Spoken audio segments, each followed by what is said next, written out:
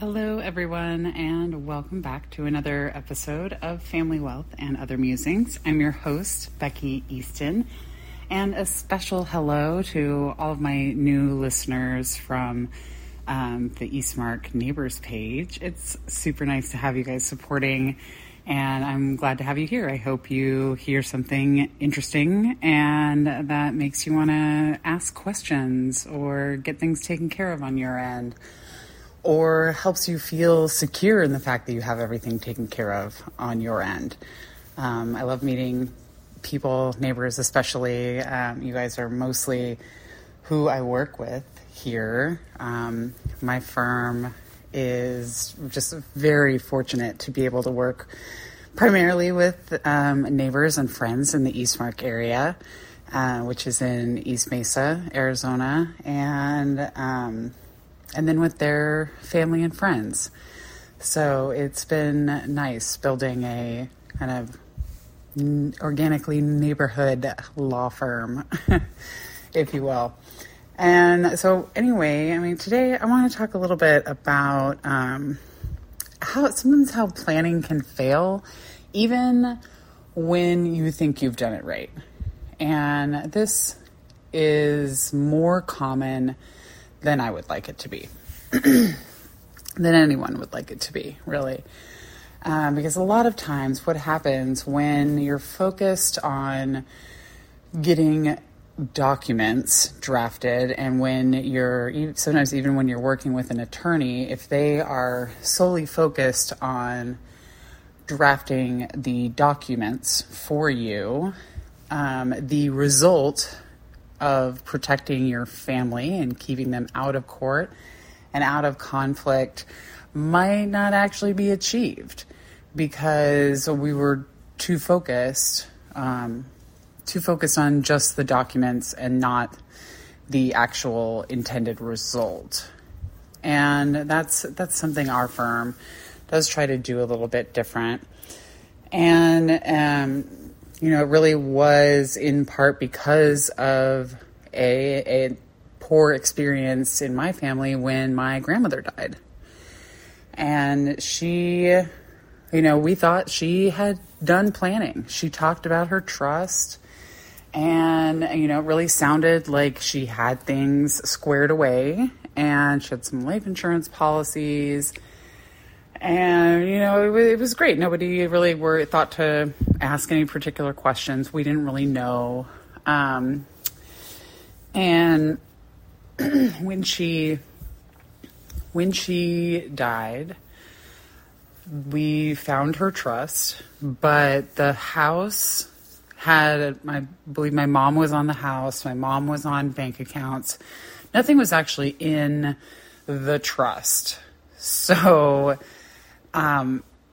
it was probably a few $1,000s that she spent on what ultimately was just a stack of papers, and didn't do anybody any good.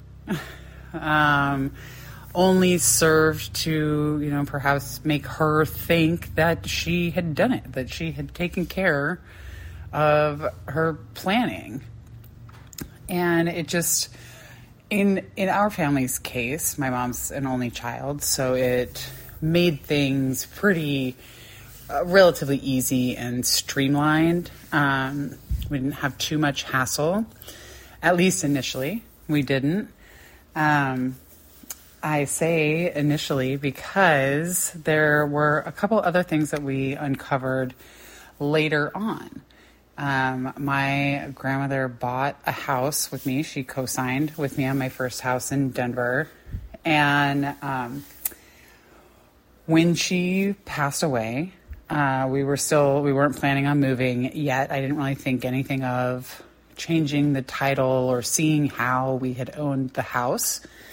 I figured it would be good enough to have her death certificate and be able to show that when and if we were ready to sell the house.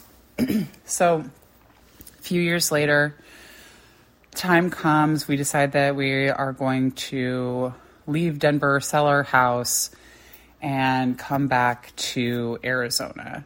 And so as we have accepted an offer on the house, we're wanting to close within about a month.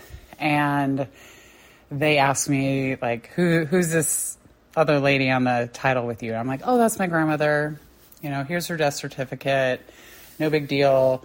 And they're like, actually, yeah, big deal, because of the way we owned the property. We owned it as tenants in common, as opposed to joint tenants or joint tenants with rights of survivorship. And so that meant that I now owned a house, half with my grandmother's estate. And so, add another layer onto that. I had already physically moved back to Arizona, so I couldn't even walk the file through probate just for like a learning experience. We got the pleasure of hiring a good friend to do that for us.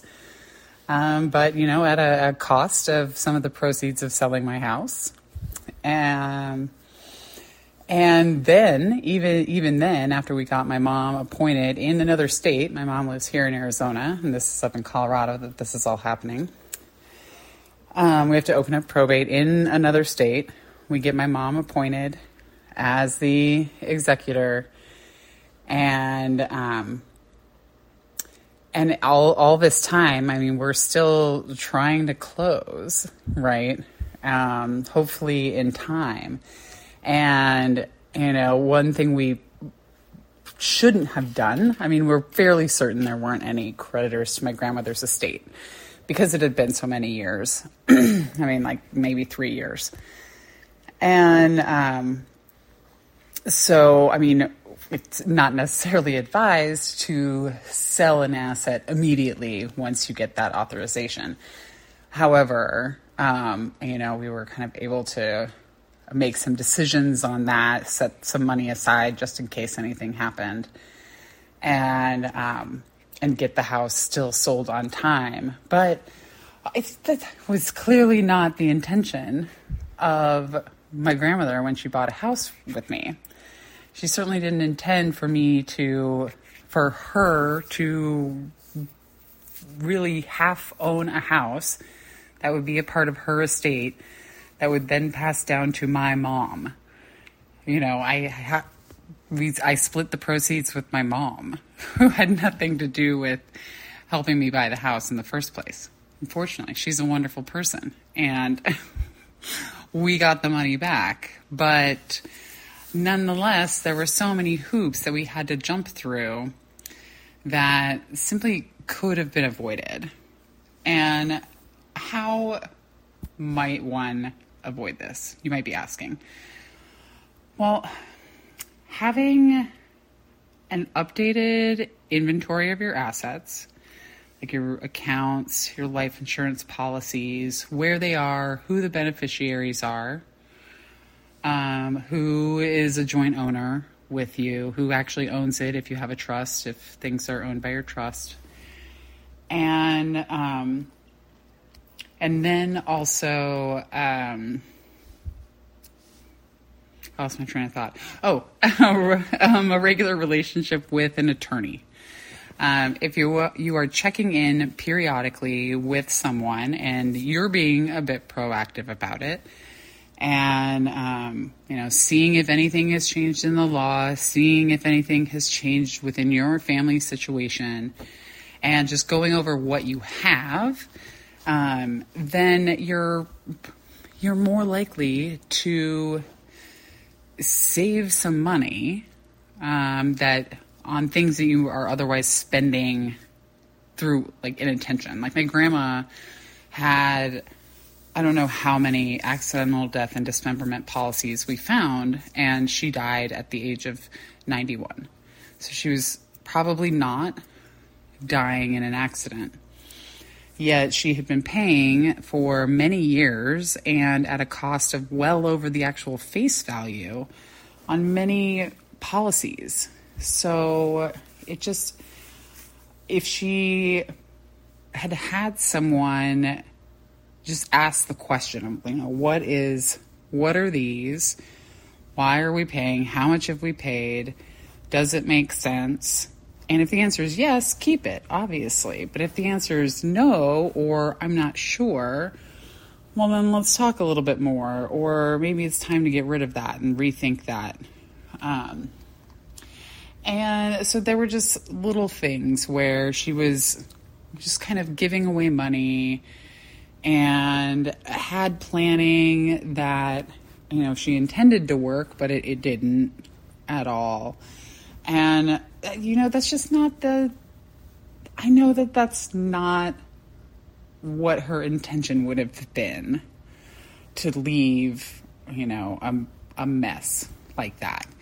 I mean, and in fact, she kind of worked to not do that, kind of undermining her own planning, but by putting my mom on the deed to the house and, adding her to accounts and some other kind of things like that made the ease of transfer still fairly easy. However, could have resulted, in foregoing a savings of capital gains taxes or anything on the sale of properties. There's a lot of kind of moving pieces there. And it's always ultimately better to inherit property if you can. So, yeah, I just encourage you to be thoughtful about your planning, even if it's that you're not planning, right?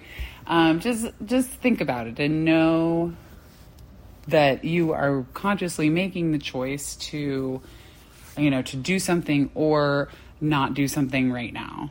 And at the very least, touch all of your accounts.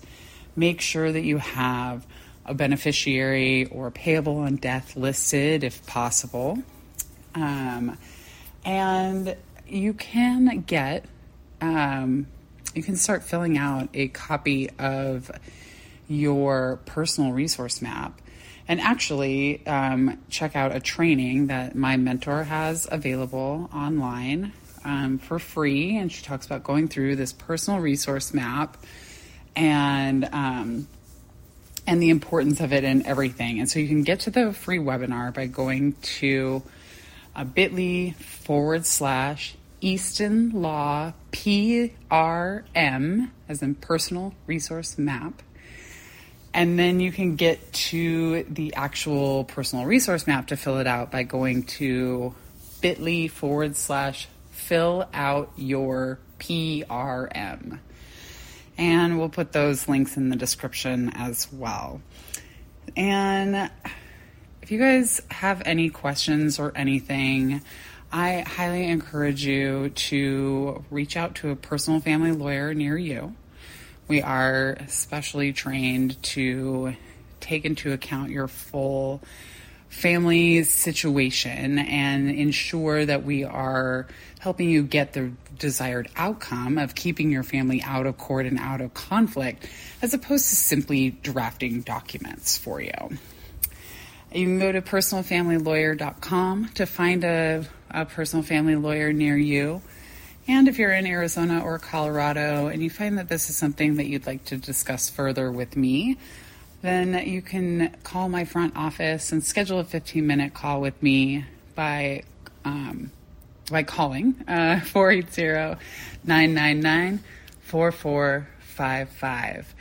And again, I want to remind you that this is general legal discussion. This isn't meant to be specific legal advice for you, as I don't know what your exact situation is. So don't take anything that I say here or anywhere in this podcast, in any episode, as legal, financial, business, or tax advice of any sort. So thank you again for listening in to another episode of Family Wealth and Other Musings. I am your host, Becky Easton, and I will talk to you tomorrow. Have a great day.